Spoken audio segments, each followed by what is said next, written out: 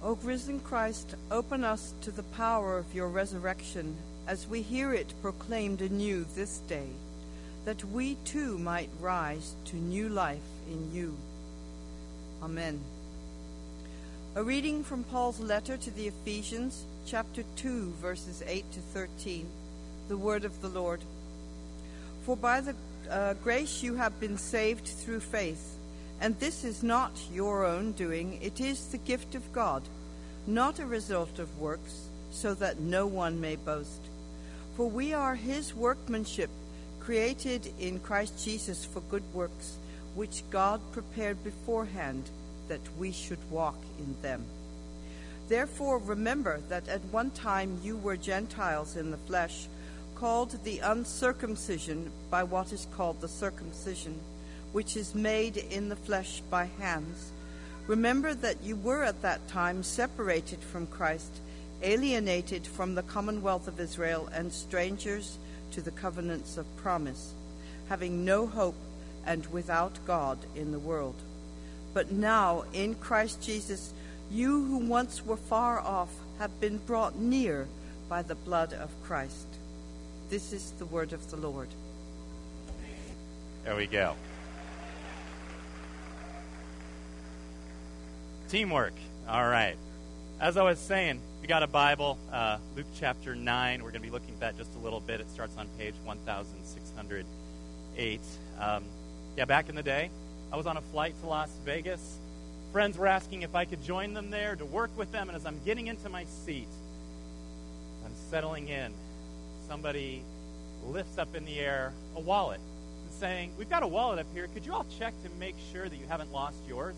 So I'm starting, check my own pockets. I'm starting to worry, well, what just happened, like everyone else in the plane. And after about 10 seconds of a little bit of panic, we're all paying more attention, and the flight attendant says, "Actually, this is just my wallet. But while I've got your attention, let me tell you about some of the safety features on this plane." After a little while, I realized he was just the warm-up act, because then another flight attendant took over, and after a series of one-liners and cultural references that somehow perfectly explained the safety features, she started talking about what would happen if we lose cabin pressure. She talked about securing your oxygen mask, and then she said, and I still remember to this day, "If you're traveling with small children today, we're sorry. Make sure you secure your oxygen mask before assisting your children. If you're traveling with more than one child, choose your favorite, and then secure their oxygen masks next." Let's just say they had our attention, and by the time it was done, we were already having a good time before we even left the ground, and we probably never paid more attention to flight instructions and safety spiels before. You see, I found out later that organization actually had a very strong sense of mission, summed up in the statement, to bring back joy to air travel. I wasn't just taking a flight to a job interview. I was experiencing a people living out the mission that they'd been given. So what about us? What about the church? What is the mission of the church? And what would it look like for us to actually live that out together? Well, that's what we're going to look at today as we look at Luke chapter 9, beginning in verse 1. This is God's word. When Jesus had called the 12 together, he gave them power and authority to drive out all demons and to cure diseases. And he sent them out to preach the kingdom of God and to heal the sick. When the apostles, those same 12, returned, they reported to Jesus what they had done. Then he took them and with him, and they withdrew by themselves to a town called Bethsaida. But the crowds learned about it and followed him. He welcomed them and spoke to them about the kingdom of God and healed those who needed healing. Late in the afternoon, the 12 came to him and said, "Send the crowd away so that they can go to the surrounding villages and countryside and find food and lodging, because we are in a remote place here." He replied, "You give them something to eat." They answered, "We have only 5 loaves of bread and 2 fish. Unless we go and buy food for all this crowd." About 5,000 men were there. But he said to his disciples, "Have them sit down in groups of about 50 each." The disciples did so, and everybody sat down. Taking the 5 loaves and the 2 fish, and looking up to heaven, he gave thanks, and he broke them, and then he gave them to his disciples to set before the people. They all ate and were satisfied, and the disciples picked up 12 basketfuls of broken pieces that were left over. past few weeks we've been talking about the welcome of Jesus, what it means to receive that welcome and to live that out. And yet the welcome of Jesus was never meant to stop at its initial recipient, but actually to send out those who receive and to live in that out for the benefit of others, to unleash the welcome of Jesus. You see, to be a Christian, to be a follower of Jesus means that you've also been given a mission, a purpose beyond yourself. And so as we look at this passage, I want us to consider a few things. I want us to consider what the mission of God's church is and what it looks like, what hinders that in our lives, and how it can actually become a reality. First, the mission itself. If you look in verse 2, Jesus sends out his 12 closest followers, sometimes called apostles or disciples, on a mission to, quote, preach the kingdom of God and to heal. And let me tell you, this wasn't any random assignment he gave them, because in verse 11, when the crowds are coming to meet Jesus, we see his ministry described like this. He welcomed them and spoke to them about the kingdom of God and healed those who needed healing. See, Jesus was known for his welcome, and we see this throughout the Gospels. We see him welcoming the weak and the sick and the disabled and social outcasts.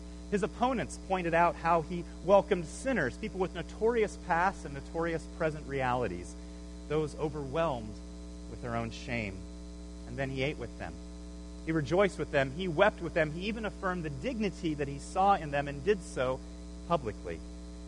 So when we see the crowds coming to Jesus, it should come as no surprise that he welcomed them. You know, what we see in verse 11 is that the welcome of Jesus didn't stop with just a warm smile. It says he spoke to them about the kingdom of God, and he healed those who needed it. He had something to say, and he had something to do. And he wasn't just making things up as he went. In John 8, verse 28, Jesus said, I do nothing on my own, but speak just what the Father has taught me. Jesus himself was on a mission lived out in word and in deed. And what we see in verse 2 is that Jesus sends people out to do the same thing that he's been doing, a mission characterized by Jesus' own mission, a mission of both word and deed. As Jesus says elsewhere in John 20:21, as the Father has sent me, I am sending you. Friends, the welcome of Jesus was going to come through the followers of Jesus. It would come through their words, word ministry as we often would call it. Broadly speaking, Jesus called it, quote, preaching the kingdom of God. In verse 6, it's described as the gospel. In Matthew's gospel, once it's described as the good news of the kingdom, but they're all just different ways of describing the exact same reality. You see, what that phrase meant, this good news or the gospel in Jesus' day, was this. You see, when a new king took the throne over the Roman Empire, a new emperor, it was announced with these words, hear the good news, Caesar is king. See, the gospel in Jesus' day was the announcing of news of an objective, history-changing event that would affect everybody. And the news of Jesus is this. God is becoming king on earth as he is in heaven through the person of Jesus, the one who is the Christ, this long-awaited King of Israel. Jesus was proclaiming to his people, and he was welcoming people into his kingdom. And throughout history, the primary way that he would do so is actually through his followers. You see, Jesus sends people out with a message that echoes his own message, a message of this kingdom of God. And in Jesus' speaking ministry, he painted a picture of this kingdom by painting a picture of God as a king far more holy than anybody expected, and yet far more gracious than they ever hoped. You see, for those who saw God as a king who simply gives rules that you can obey and try to gain more good favor, kind of buy him off by that way, Jesus taught them that God's standards were a lot higher than people thought, undermining their religious pride. And while the people twisted God's commandments to try justifying their own sin, Jesus would actually speak up for those who were being oppressed when religion went bad. He said that his kingdom is like buried treasure in a field, that it's like a priceless pearl, something so valuable, so precious, so beautiful, that those who see it are willing to give everything to have it. He told them that God rules his kingdom. The God who rules his kingdom is actually like a father, longing for his rebellious child to come home, celebrating their repentance, and welcoming them with open arms. His message not only came in the stories that he told, but in the ways that he interacted with people, and often in ways that people did not expect. And it was what sparked curiosity. It's what asked people to come and look closer. You You see, the welcome of Jesus came through his words, and in that we find our own model. What will that exactly look like and sound like for us? Well, in Mark chapter 5, we get one example. There we read about a man whose life was radically changed by Jesus, so much so that when Jesus got on a boat to go on to the next place, this guy tracks him down and begs to go with him. Instead, Jesus says, no, go back to your people, to your family, to your friends, and tell them, quote, how much the Lord has done for you and how he has had mercy on you. You see, word ministry can simply mean sharing with others how you've experienced God's mercy in your life, how he rescued your troubled marriage, or maybe how he gave you contentment in the middle of your singleness. Maybe it's how he delivered you from past addictions, or maybe it's how he gave you the freedom to actually open up about the things that have been enslaving you. Maybe how he got you off the performance treadmill that only leads to weariness. You know, it can be as simple as sharing how you've learned to relate to God based on what Jesus has done rather than based on what you have done. A message that most people haven't even considered is a possibility. It can be sharing the freedom you've experienced by trusting that Jesus with the throne of your life rather than trying to be your own king, your own Lord, your own Savior. And if Jesus really is your king, if his ways are your ways, if you value the things that he values, that's going to show up in a lot more than just your words.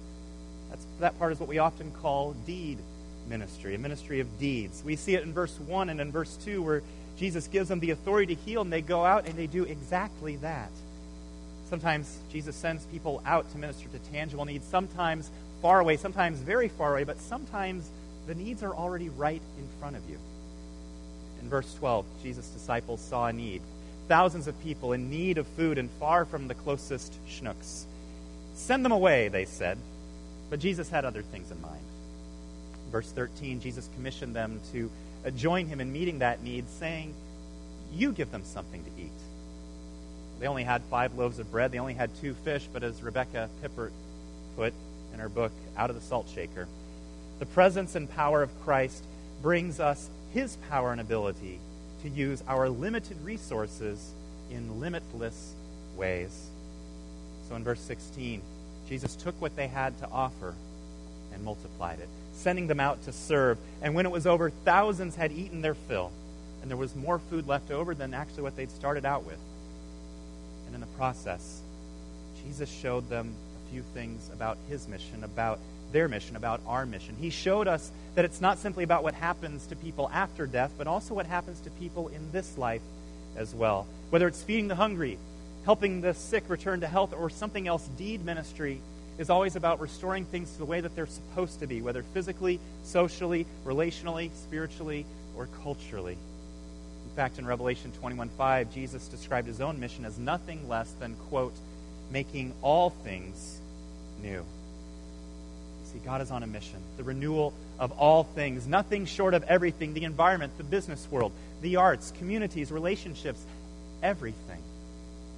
And as a pastor friend of mine used to say, God is on a mission, and you have a role to play in that. And what Jesus showed his disciples in verse 9 in chapter 9 is that the mission isn't just a project. It's not just a trip you take, though it can take that form, but it's actually a lifestyle of seeing and responding to the needs that you see around you, whether overseas, across county lines, or right next door. And we see what the disciples use. What the disciples are called to do is basically utilize what they already have, even as humble as it is. You see, every believer, the scriptures say, has been given spiritual gifts, have been given particular talents and abilities that when we use them in service, the kingdom of God goes forward. We can tell from the rest of the scripture that the miraculous abilities that were going on in this passage weren't always in play. It wasn't necessarily a permanent, always going to be that way thing. And yet the concern for people's physical needs and responding to that need, that did go on forever and has gone on throughout the history of the church, no matter the time, no matter the place. So what does deed ministry actually look like for Jesus followers? Well, historically, it looked like Roman Christians that were willing to take in unwanted babies who were left to die of exposure outside the city on their trash heaps. And you can just imagine these tiny, exposed, helpless babies lying in that pile of what was thrown away. can barely hear their attempted cry because they've grown so weak for lack of care and nourishment. And as somebody scoops them up, brushing the trash off of them, cleaning them up, holding them, you realize it's the first affection that they might have ever experienced as warm human skin touches their own for the first time. This happened over and over in the Roman world to the amazement of the watching world. And yet the ministry of deeds did not stop there. By the 4th century, we hear the Roman Emperor Julian famously saying this about Christianity, how it had, quote, been specially advanced through the loving service rendered to strangers and through their care for the burial of the dead. It is a scandal that there is not a single Jew who is a beggar, and that the godless Galileans, as he called the Christians, care not only for their own poor, but for ours as well. So what about in our time? What would that look like in America today? Some of you have heard this story. A few years ago, Tim Keller shared the story of a woman that he eventually met at church. She was new at her job long before they met and made a fairly significant mistake one day that actually cost her company a lot of money, like the type of stuff that ends your job and maybe even your career. You can just imagine, the cold sweat, the shaky hands as she goes to the doorknob to turn the knob to the office of her boss, expecting this is the end. What she didn't expect was what he did next, and that was actually take the blame for her mistake. She knew about bosses who would take credit for their workers' good work, but never anybody that would actually take the blame for someone else's mistake. So she asked him about it. She said, what's going on here? He explained something along the lines of, I've got a good reputation, I've got some good social capital, I could probably take the hit better than maybe you could. She knew there was something more, so she kept on pressing till eventually he says, okay, I'll tell you. I'm a Christian. I believe that Jesus took the blame for me, and I've always wanted that to shape the way that I live, including with those that worked with me. Her response was telling. Where do you go to church? You see, he saw the need that was right in front of him.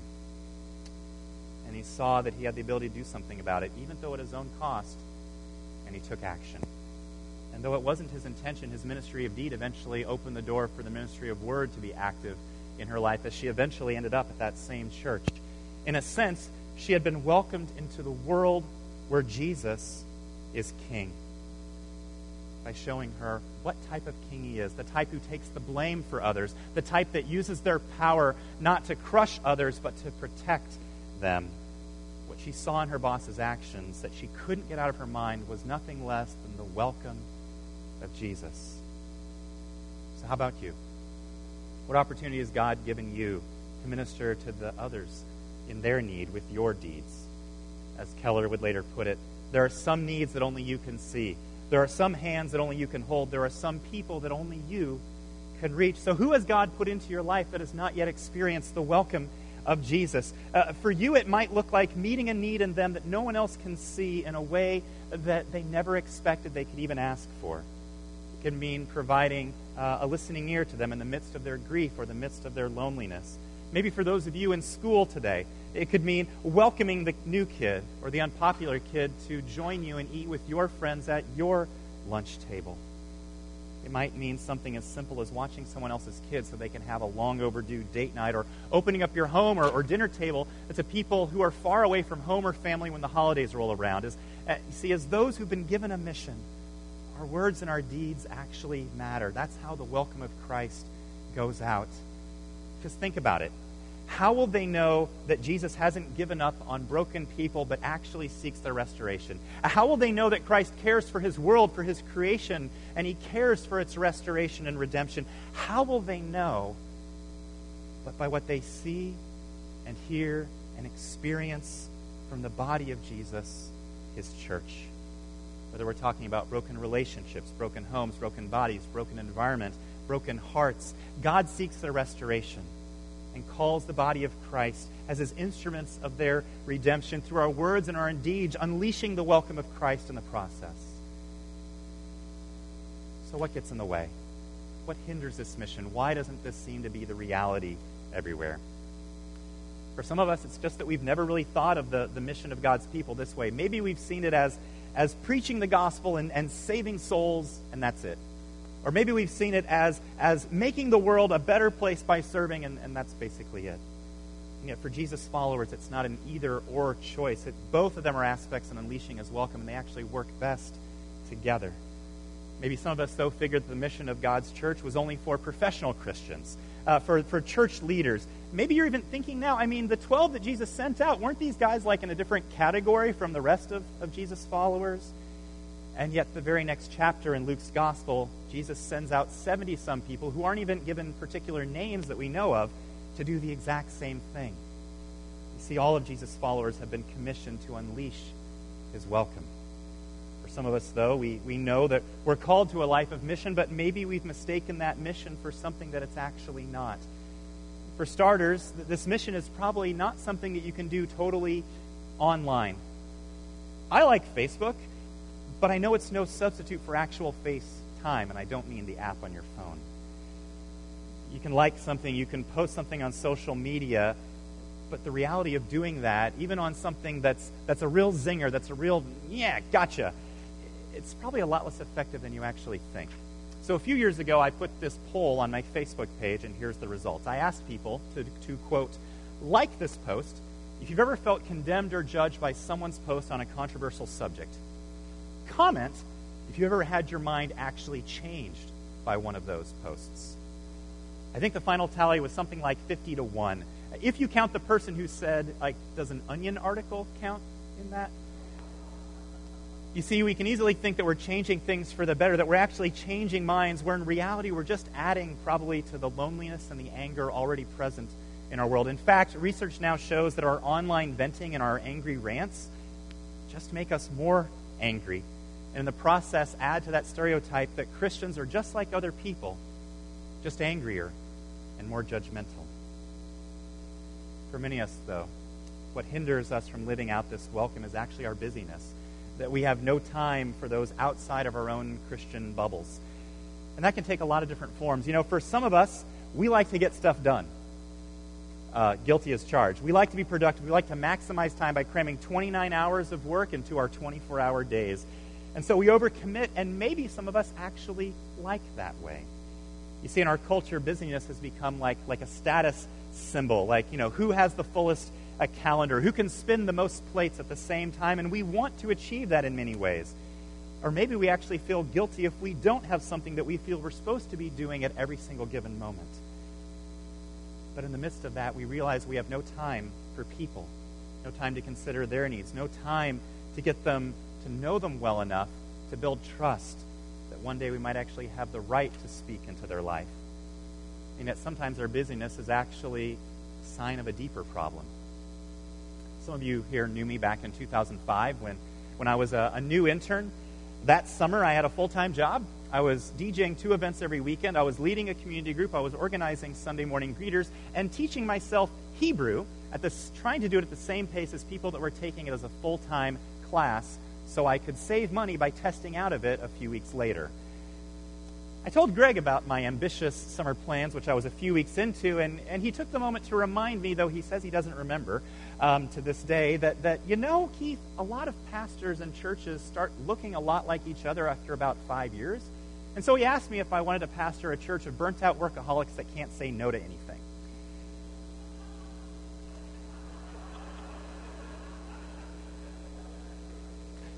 So I said, so I dropped one of those things. And yet it wasn't the only time that year that I realized that I bit off more than I can chew and actually had to let go of something. And one day after doing that, I was sitting in the very back pew on the right with my arms spread over the pew in a posture of relief because as a full-time student, I just quit one of my part-time jobs that I was also doing. And it hit me that I liked being the high-capacity person. I liked being able to do more than anybody else could do. And it wasn't just fear of debt that drove my busyness and my overworking. It was my own pride. That and the fact that I didn't know how to not be busy. And maybe that's some of you in this place this morning. Making time so that others can experience the welcome of Jesus. Time to engage in ministry of word And indeed, to actually be a part of people's life, to be available for them, actually means saying no to some other things. And maybe we don't know how to do that. Maybe our identity is so tied up in our work and being the perfect parent, the perfect employee, the perfect student, that saying no to even one thing feels impossible. For some, it's maybe those who are over us that ask us more than they should. Maybe it's the unrealistic boss, or an advisor, or a professor, or a teacher in an environment where overworking has become the norm, and everybody's afraid to push back against the unhealthy culture, while nobody notices the elephant in the room, that the person leading the drive is on their third marriage, they've got failing health, and all of their kids hate them. But for others, maybe it's not the demands of those over us, it's really the demands of those under us. Maybe it's the reality of having small children, where everything takes more time than we think than it should. You see, sometimes it's something that we don't really have any control over. Sometimes it's things that we're just called to at the moment for a season, but sometimes it's things that we actually do have a say in. And if so, I want you to try saying something that you may not have done in a very, very long time. It's saying no. See, there's always going to be more that you can do. There's always going to be ways that something can be improved upon. But if you're living your life as if this impossible goal of perfection is obtainable, if you just do one more thing, there will never be a time for anything else, and your soul will shrivel. Maybe that's how your soul feels today. Because maybe the greatest hindrance to unleashing the welcome is that you've lost sight of what gives your soul life. So it feels like just one more thing to have to do. So how does this life of mission, of unleashing the welcome, how can it become a reality? Well, by remembering how Jesus welcomed you. You see, God is on a mission. And the reason that you have a role to play is that you are, first of all, the object of His mission. That scripture reading that we heard earlier from Jenny ended with these words from Ephesians 2:13. But now in Christ Jesus, you who were once far away have been brought near through the blood of Christ. Or as Christopher Wright put it, all of us start as outsiders who have been brought near and welcomed by God. You see, when Jesus gave His Great Commission at the end of Matthew 28, He calls His followers to make disciples of all nations, to help others become followers of Jesus, that they might know what it means for Jesus to be their king. And He reminds them in Acts chapter 1 that their mission extends to, quote, the ends of the earth. It's a global mission. We realize who Jesus was talking about in there, who that included. See, everybody in the sanctuary is part of those nations that He spoke of. To Jesus' first disciples, we are not the starting point of the mission. We are the ends of the earth. You see, unleashing the welcome of Jesus begins with realizing that Jesus first sent others to bring you His welcome. If you're a believer today, here's how Jesus saw you and what He did about it. In Matthew 9, verse 36, we read, when Jesus saw the crowds, He had compassion on them because they were harassed and helpless like sheep without a shepherd. Then He said to His disciples, the harvest is plentiful and the workers are few. Ask the Lord. Pray, He says, to the Lord of the harvest, therefore, to send out workers into His harvest field. You see, Jesus saw your plight. He saw your need. He saw your inability, how you were harassed and helpless in your own spiritual state, how you were like sheep without a shepherd, and He called others to get in the game, first by their prayers, and then by their own words and their own deeds. See, if your faith is in Jesus Christ today, you are the answer to literally 2,000 years of ongoing prayers. Prayers that led people to be sent in response. Maybe it was a relative, maybe your own parents, a coworker, a classmate, a friend, maybe a stranger on a plane, so that eventually you would experience the welcome of Christ yourself. See, if your faith is in Jesus Christ, the Bible refers to you as a lot of different things, and one of those phrases that's used is you are a child of Abraham, the Old Testament patriarch, which means that God's mission for him and his family is your mission as well. A mission summarized in Genesis 12:2, speaking to Abraham, He says, I will bless you so that you will be a blessing. Friends, we are welcomed so that we can welcome others. Bless so that we can be a blessing, because the gospel always comes to us on the way to others, and the message of that gospel is this: the King of the universe knows you better than you know yourself, warts and all. He knows your weaknesses. He knows your failings, your sins, the reasons for your shame, and the reasons for your fears. And he sees every reason why you might expect to not be welcomed by him. And seeing all of that, what did he do? Well, he emptied himself of his power and his privilege by taking on flesh, coming down to earth, and dwelling among us in the person of Jesus. You see, we tend to think that the way that you're welcomed by others is by putting your best foot forward, being on your best behavior, doing that one more thing. Because the scriptures tell us that because of our sin, because of our attempts to be our own king, our own savior, our own Lord, that we're actually by nature enemies of Christ as the true king. How will his enemies ever experience his welcome? Well, let me show you. I think we've got a picture for you there on the screen. Some of you recognize this as a scene from Homer's Odyssey. Homer's Odyssey, in this story, the city of Troy was under siege, and the Greeks were the enemy. For years, they'd been at odds with the citizens of Troy, and they had no right to be welcomed into the gates of that city. So what did they do? They built the Trojan horse, that horse there in the middle. And so when it was left outside as a gift, the Greeks were also inside that horse.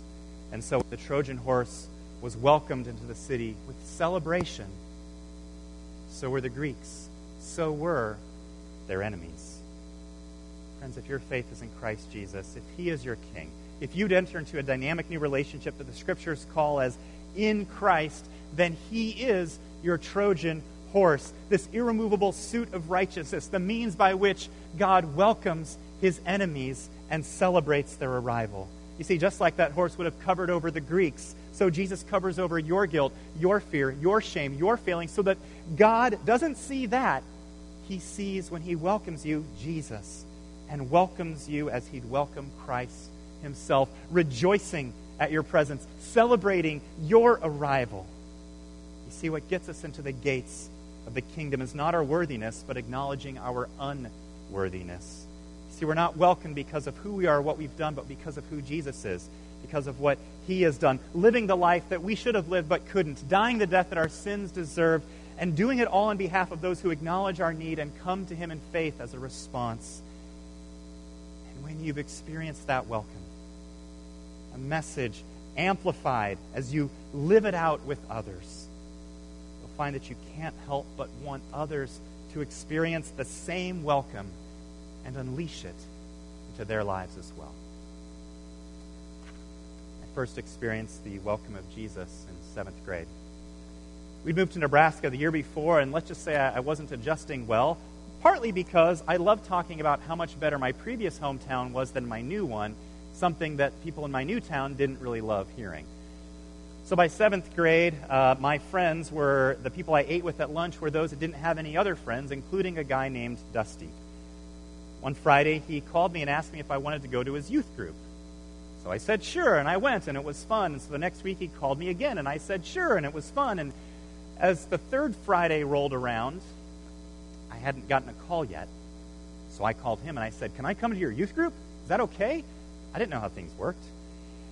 And he said yes. In 7th grade, I was used to rejection. In fact, I pretty much expected it, but I experienced something very different in that place. They saw my quirks, but they didn't mock me. During the weekly group devotional time, they heard my attempts at humor, thinly disguised as actual prayers, but they didn't condemn me for it. In fact, there was one night playing a game when I hurt myself, and I was screaming and cussing really, really loudly so that everybody could hear, and yet they didn't, get on my case for that. In fact, they were just more concerned to see me hurting and wanted to comfort me. Looking back, my youth pastor one day told me that he could tell that nobody was about to change my mind about anything. No one's going to twist my arm into anything I wasn't ready for. And that was okay. See, instead, over the rest of that school year, all they did was unleash the welcome of Jesus on me. The last youth group of the school year, those wanting to be prayed with and prayed for, invited me to stay after. stay after the sharing time for those who, want to be prayed for. And I said, sure, I'll give them moral support. After the prayer time was over, one of the volunteer leaders asked if everybody there knew if they were a Christian. Simple question, right? But when he said it, something finally clicked for me.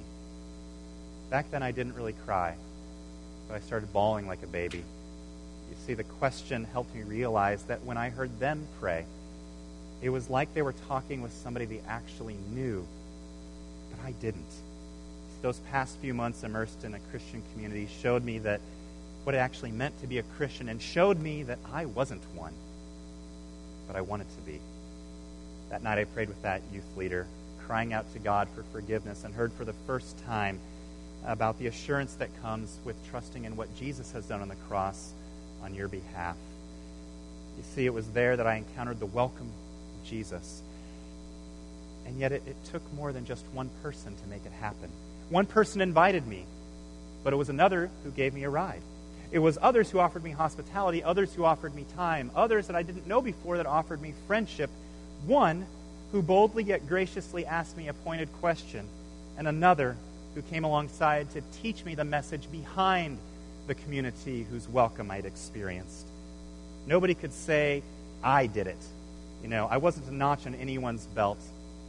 It took a community, it took a team, it took a church, each doing what they can with what they were gifted to do for the one God had put right in front of them.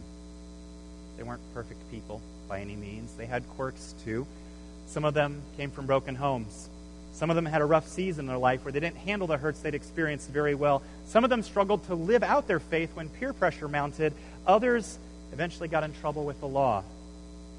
All of us were imperfect, works in progress. But that's the church. An imperfect community with a mission.